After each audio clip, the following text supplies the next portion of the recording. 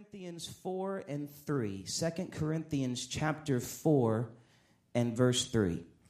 But if our gospel be hid, it is hid to them that are lost. Can you say the lost?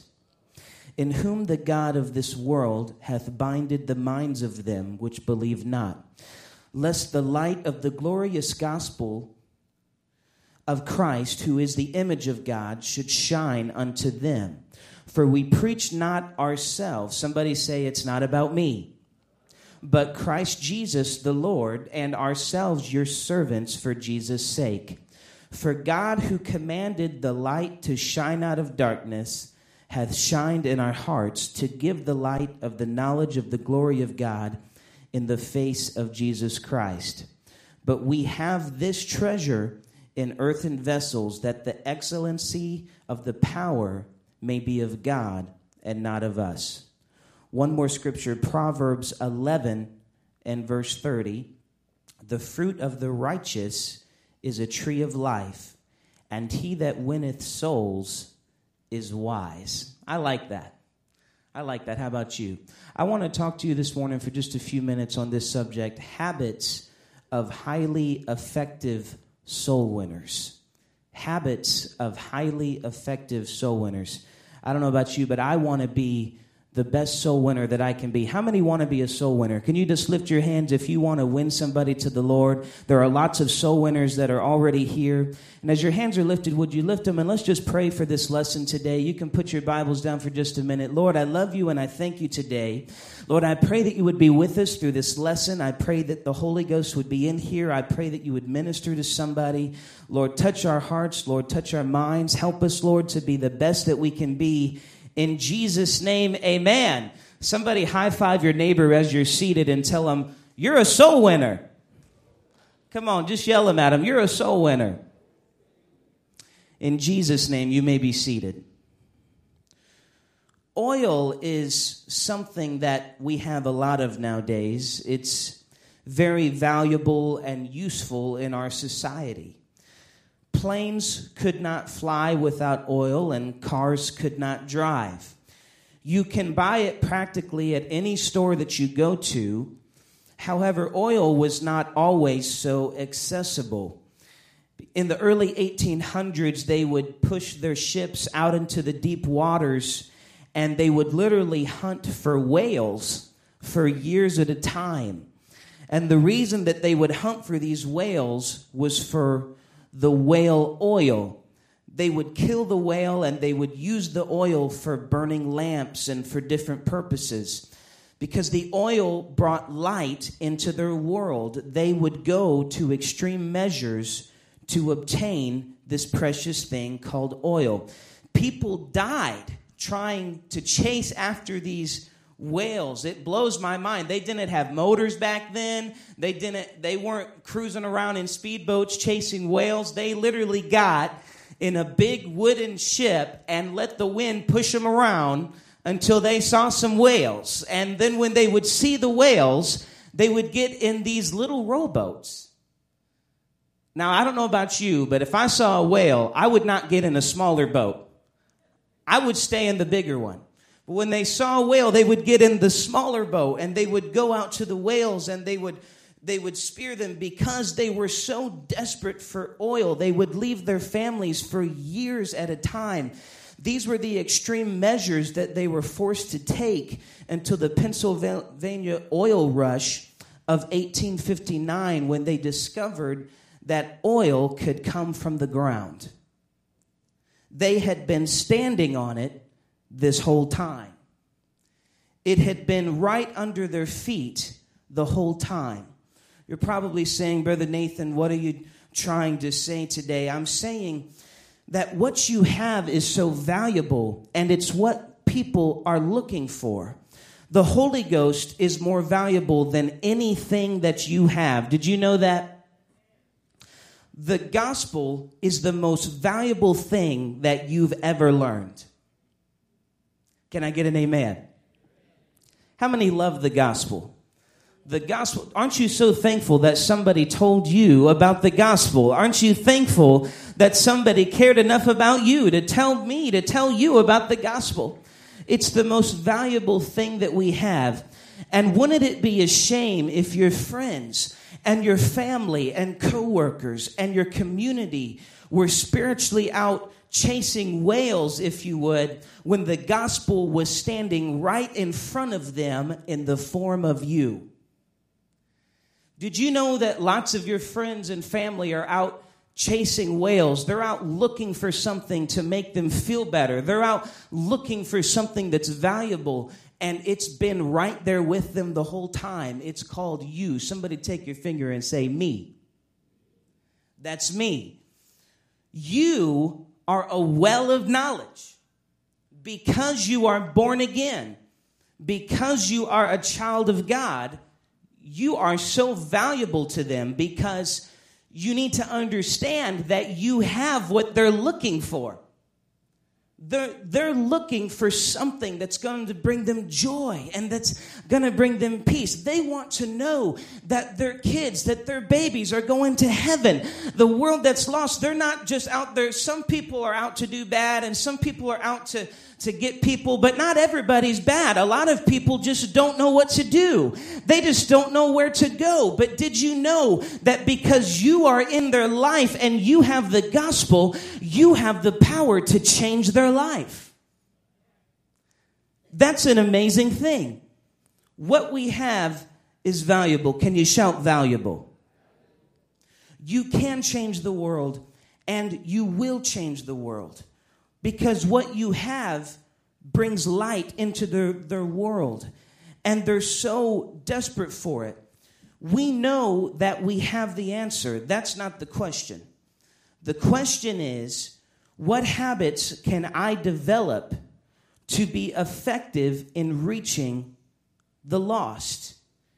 Effective simply means successful in producing a desired or intended result. Somebody look at your neighbor one more time. Just look at him in the eyes. Make him a little bit uncomfortable. You know, they're waking up. Look at him right in the eyes and just tell him, you can be a soul winner. Yeah, you can. You can be a soul winner.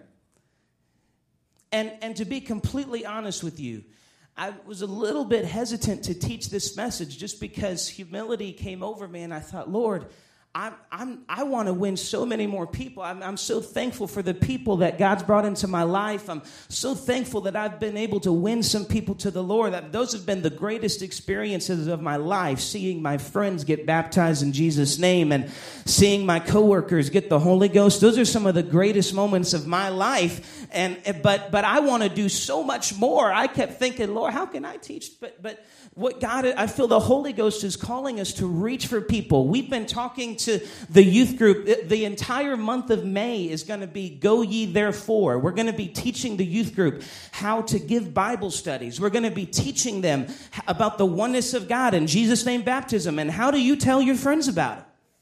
And we're going to be talking to them, and then they're going to teach for 10 minutes about that subject in youth class, and then for the next 30 minutes, I get to be an atheist and question them. We're going to have fun, y'all. So I'm very passionate about this subject right now. Brother T, could you stand up for me real quick? And there's so many people I could have stand, but we don't have time. Everybody look at Brother T real quick.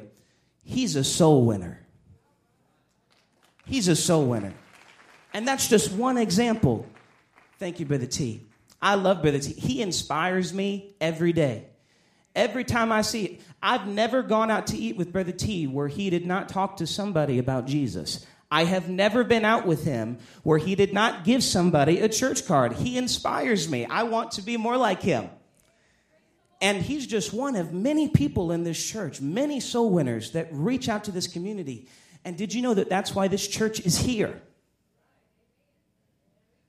A church doesn't start with 200 people on Sunday morning. It usually starts with somebody who feels called to be a pastor, and they start inviting people to church. And that's why we're all here today. So somebody say, thank God for soul winners. So we know that we have the answer. So I just want to give you some tips today on how to be an effective soul winner. Some of these tips are things that I've learned just from personal experience as a young man, just what I have learned so far of being able to talk to people about Jesus and how can I get them to come to church? How can I want them to be baptized. How can I get them to be baptized? If they need the Holy Ghost, I want them to get the Holy Ghost. And so I ask myself the question, what can I do? What can I say?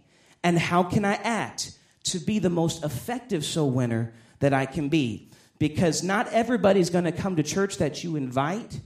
But if you invite 100 people, if just one comes, it's all good, right? Just one comes. That's being effective. To be an effective soul winner is not just the numbers, it's the activity. To be an effective soul winner is to just do it. You have to do it.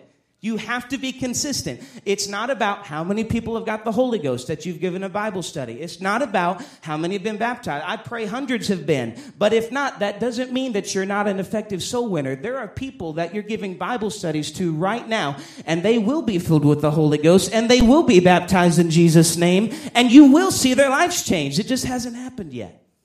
Can you say that's faith? We need to have faith. So these are what I believe to be habits of highly effective soul winners. Some things that I have been blessed to be able to do, and lots of things that I've seen Brother T do or Pastor do, or all kinds of soul winners that I've been honored. I've been very blessed in my life to know a lot of awesome soul winners. And I love that, and I've been able to learn from them. So everybody hold up one finger. We're going to start with one. Now, you're not going to believe this. I've got 9 of them. And I don't have a lot of time, so I may not even get it all done, but that's okay. I'm really passionate about it, and so I just go on and on and on and on and on about it. But the good thing is that we're in Sunday school, so I have to stop at 10:45. Somebody say hallelujah. 1, believe what you teach. Mark 1:15, and saying the time is fulfilled, and the kingdom of God is at hand. Repent ye and believe the gospel. So here's an extremely important tip that must be the basis for every Bible study that you give. So the reason that this is number 1 is you can't teach somebody about Jesus' name baptism if you don't believe in Jesus' name baptism. If in your heart you don't believe that it's important to be filled with the Holy Ghost with the evidence of speaking in other tongues, you will never be able to win somebody to the Lord if you don't believe it yourself. You may think that they think that you believe it, but guess what? The sinner knows that you don't believe it. They smell unbelief all over you. If you're giving somebody a Bible study and you don't believe what you're saying, that sinner's like, yeah, right. They can smell an unbelief. They hunt unbelievers. They've been tracking them for years. So the first thing you have to do, you have to believe it. It's got to be in your heart. You've got to have the revelation. You've got to believe that Jesus Christ is Lord of all. You've got to know that in your heart. And when you're convinced of it, it's a lot easier to convince somebody else of it. Clap your hands for the Lord and just say, thank you, Jesus. Don't be ashamed of what you believe. Don't be so concerned about what they're going to think of you. If you believe it, they're going to respect that. And if you live it, they're going to respect that. Number 2, can you hold up 2 fingers real quick for me? Somebody say peace. All right. 2, illuminate. Matthew 5:14 says, ye are the light of the world, and a city that is set on a hill cannot be hid. If you'll position yourself with God, you can't help but shine. It doesn't matter where you go or where you're at. If you're a city on a hill, They're going to see it. Don't hide your light. Don't hide your joy. This might offend some of you. A distressed and a depressed Christian cannot be a soul winner. Do you know why? Because they can find depression and sadness in the world. They don't want to go to the church to get that. They want to go to the church to get away from that. And so if you're inviting somebody to church, well, God is good. I'm going through a lot, but you should come to my church. I'm praying to God. They're not going to come to your church. You've closed that door already, honey. They're not coming. Because they're thinking, well, I can get depression anywhere. I can go get sadness at Walmart. I don't need to go to church to do that. Don't hide your light. Even if you don't feel like it, you need to live in joy. If that means that if you're going to work and if you're having a bad day, you don't need to act like you're having a really bad day. Because all it takes is one really bad day for your witness to be scratched out. All it takes is one really bad day where you said the wrong thing and you treated somebody the wrong way and you've lost your witness. You've lost your testimony. That means even when you don't feel like it, you need to step into work and go, it's a good day. Boy, God is good today. And I'm thinking in my mind, it's going to be a long day. It's Monday. Going to be so many customers. In my mind, I'm thinking, this is not going to be a good day. But in my outward appearance, I'm saying it's going to be a good day. Somebody has to step out of that and be the joy, be the Holy Ghost life of the party. Be the person that they always know is going to smile. Is this too simple for you guys? If you won't do that, you can't be a soul winner. They're not going to want to come to your church. Okay, number 3, set the standard. Let me be very clear when I say this. A child of God does not go by the world's standard. The world doesn't set the standard. You do. Based on the word of God. Numbers 1:52. And the children of Israel shall pitch their tents, every man by his own camp, and every man by his own standard throughout their host. They don't draw the line in the sand. You do. They don't decide what you watch. You do. They don't decide what's acceptable to talk about in mixed company. You do. You will never win a world that you're trying to blend into.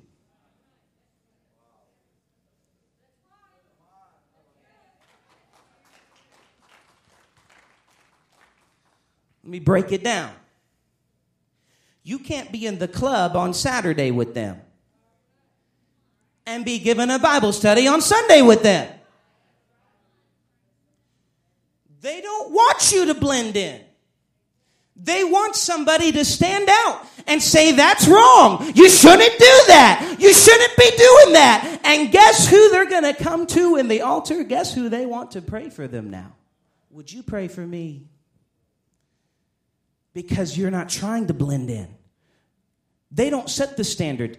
The world doesn't set the standard of what's right and wrong for the church. God sets the standard of what's right and wrong for the church. And if you live by the word of God, you'll have a testimony. Take authority, set the standard. Do what's right, even when nobody else is doing it. They're watching you. And they may make, when I was a teenager, there was all kinds of movies and things that I didn't watch. And I felt like a total idiot. I felt like an outcast. And then one day in church, every single one of them that were watching that movie, when I walked out, every single one of them walked up to the altar and said, would you pray for me? I'm not right. My life is not right. And I felt dumb at the time. But later I realized that somehow I was able to impact them. And I didn't feel like it at the time. You're not always going to feel like you're making a difference right at the time. Sometimes it's years down the road, somebody comes up to you and say, my life's messed up. I want what you have. Number 4, this one is really good. Okay, this is one of my favorites. Don't be afraid to say, I don't know. That's a tough one. Proverbs 16:18. Pride goeth before destruction, and a haughty spirit before a fall. Better is it to be of a humble spirit with the lowly than to divide the spoil with the proud. You will never win a soul on personal opinion. If somebody asks you a question concerning the Bible and you don't know, it is not okay to make up an answer.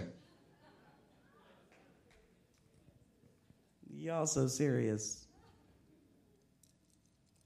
It's not okay. False doctrine is never okay.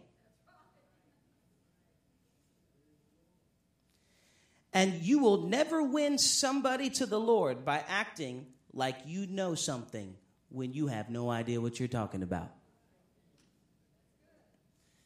You know what makes you do that? Do you know what leads you to make up an answer? Pride. You're too prideful to admit that you don't know.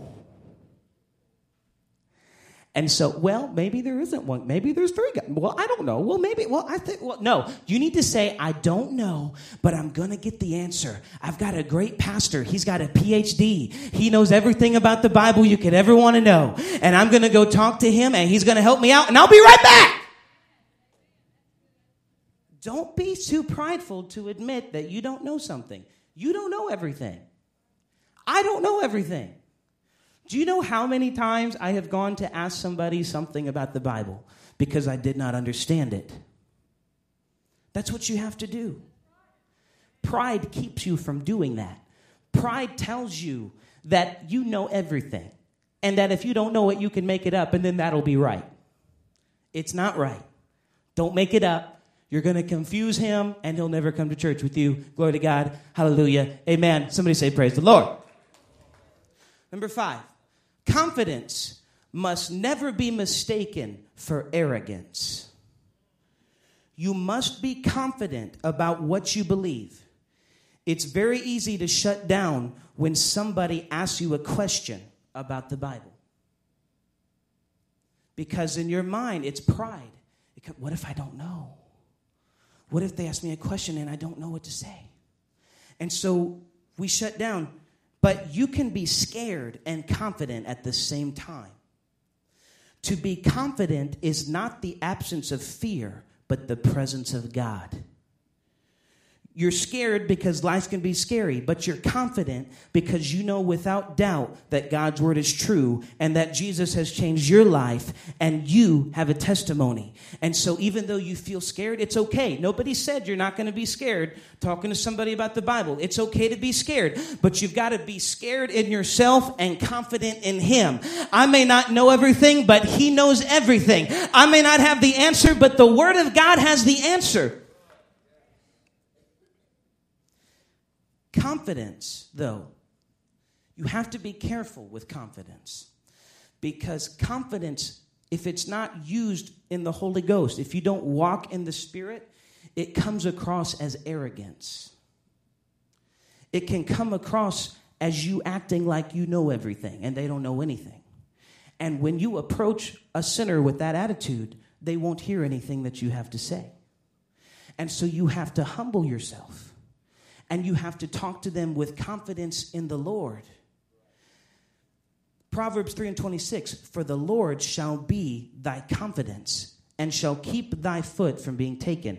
Proverbs 14:26, in the fear of the Lord is strong confidence, and his children shall have a place of refuge.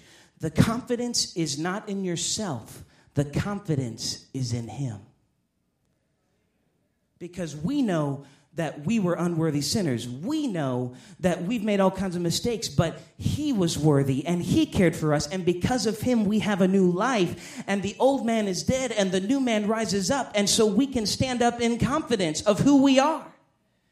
And we can tell somebody about Jesus. Do you know how many people will not talk to somebody about Jesus because they feel ashamed of their past or they feel ashamed about something that they did? And so the devil tells you that you can't win somebody to the Lord. I rebuke it in Jesus' name. You can win somebody to the Lord. You're not who you used to be. You're not the old man. You're the new man. And God's given you a new life. Hallelujah. Glory to God. Amen. Somebody say hallelujah. Number 6. I call this the one soul principle. Luke 15:10. Likewise, I say unto you, there is joy in the presence of the angels of God over one. Could you say one? Over one sinner that repenteth. The Bible says that the angels rejoice over one sinner that comes to repentance. If you give witness to 100 people and only one sinner comes to repentance and is born again, it was worth all 100 of those Bible studies that you just gave.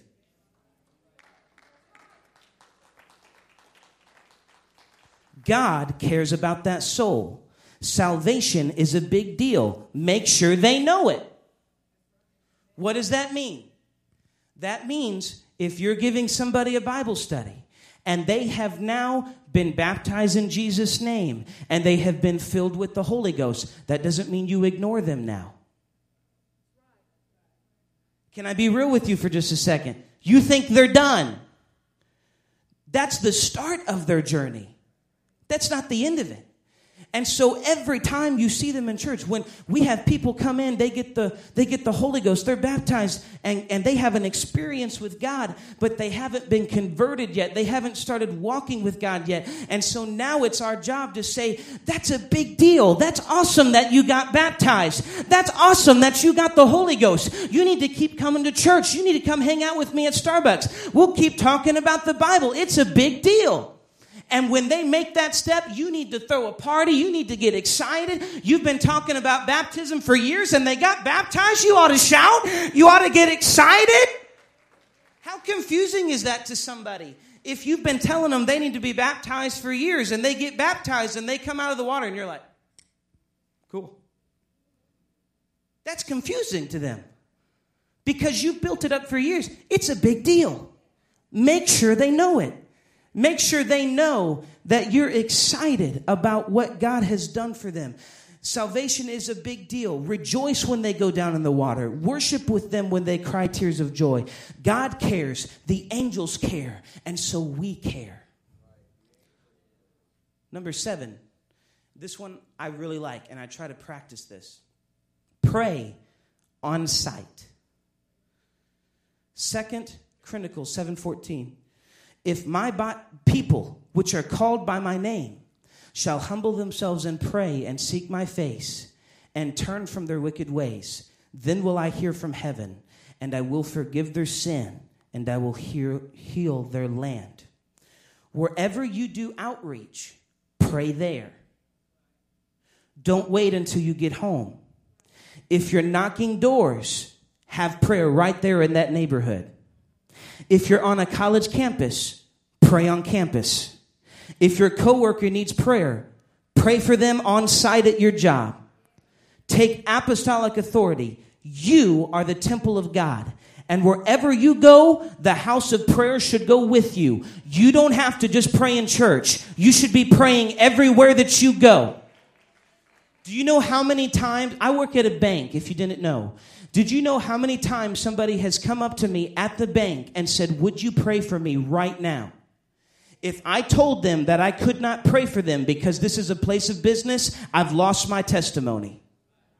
So they can fire me if they want. They never have. Actually, they usually like it. I'm going to be honest.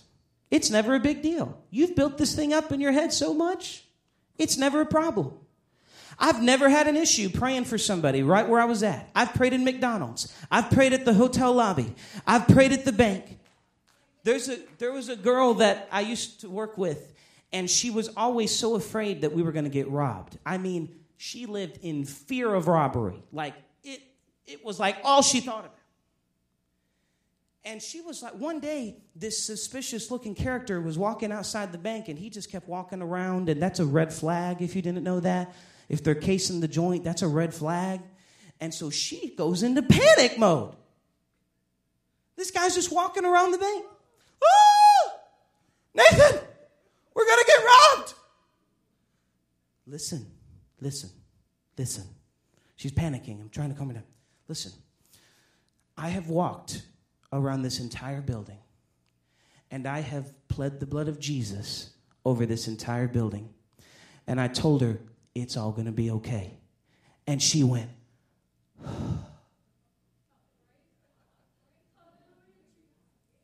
I feel so much better now. Because she believed in the power of prayer. And I didn't even know it. Pray on sight. Pray where you're at. Pray loud. Pray loud. Don't sit down at the dinner table. So who's going to pray? Well, in the name of Jesus, I pray. No. In the name of Jesus, bless this steak to my body right now. Pray loud. It's okay. It's going to be all right. Just pray with a loud voice. Watch what happens. Tell me about it. Somebody's going to come up to you and ask you about your church. Somebody's going to come up to you and say that they used to be in church. And they wouldn't have known it if they hadn't heard you. Woo! Number 8. Listen. That's the point. You don't have to listen. Listen. Have you ever met somebody who really likes to talk, but they don't like to listen? Have you ever met somebody like that? Probably wasn't the most enjoyable to talk to. You probably didn't enjoy the conversation that much, did you? When you're giving a Bible study, it's absolutely essential that you listen to what they say. Do not interrupt them, even if you disagree with them. Theologically, do not interrupt them. Listen to what they're saying. Listen to what they believe. Listen to what they're going through. Listen about their kids. Listen about their mom and dad. Listen about their family. And when they're done talking, it's your turn. But if you'll interrupt them, I guarantee you they will interrupt you. And so now when you're telling them about the gospel, you can say, I didn't interrupt you. Why are you interrupting me? And you can tell them about the gospel, and they'll listen to you now because you listen to them. You'd be amazed how many people I've seen give Bible studies, and I never actually heard the sinner say anything. I didn't even know what their voice sounded like. And I don't even know what their situation is. I don't know what they believe. I don't know who their family is. I don't know how old they are. I don't know where they work. I want to know those things. I want to know what you're going through. If you're a salesman, I've had to work in sales on and off for about 5 years. The very first thing they teach you is when the customer comes up to your window, listen to them. And when you listen, I want you to listen to cues and clues, because that's how you're going to tell what they need. And when you figure out what they need, then you can sell the product. When you're listening to somebody who you're trying to win to the Lord, you're listening for cues and you're listening for clues. You're trying to figure out what they're going through and how can you minister to their life. If somebody is going through a trial, oftentimes their heart is very open to the Word of God because they're hungry. And when you figure out that they're going through that and they open up to you, it is amazing what God can do. Stand with me. I have one more point that I'm going to have to make. I'm out of time. Y'all, I could talk about this all day. Number 9, sow the seed. Luke 8:5. A sower went out to sow his seed, and as he sowed, some fell by the wayside. And it was trodden down, and the fowls of the air devoured it, and some fell upon a rock. And as soon as it was sprung up, it withered away because it lacked moisture. And some fell among thorns, and the thorns sprang up with it, and it choked it. And others fell on good ground, and it sprang up, and it bare fruit 100-fold. And when he had said these things, he cried, He that hath ears to hear, let him hear. Verse 11, now the parable is this, the seed is the word of God.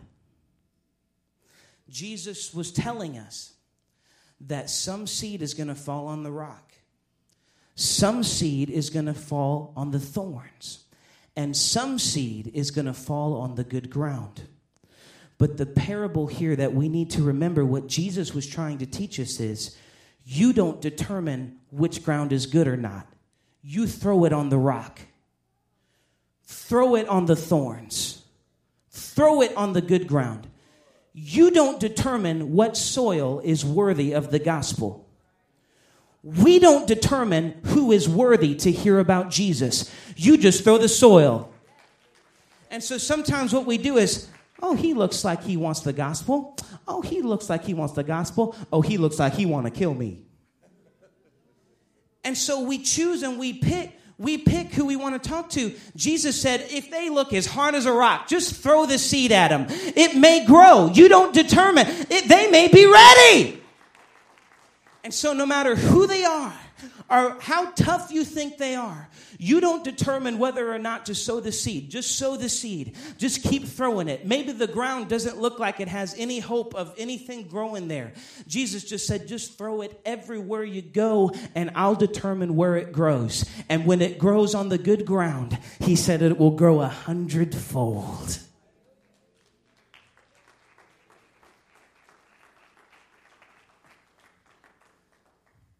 Because if somebody had done that with you and I, the seed wouldn't have been thrown on our lives because we wouldn't have been worthy. If somebody had looked at me or looked at you and said they're not worthy of the seed, we may not be here today. In closing, could you lift your hands and would you just lift up your voice and just pray loud for just a second? Pray loud for just a second. And let's thank God. Just thank God somebody witnessed to me. Thank God somebody cared about me, God. Lord, help me to develop habits so I can be effective. Help me to develop habits so I can be a soul winner. I am a soul winner, God. I am empowered because I'm filled with the Holy Ghost. God, help me to pray loud wherever I go, God. Help me not to be ashamed of this thing, but let me live it out loud, God. Let me give it everything I've got. And we're going to bring as many people into the house of God as you'll allow.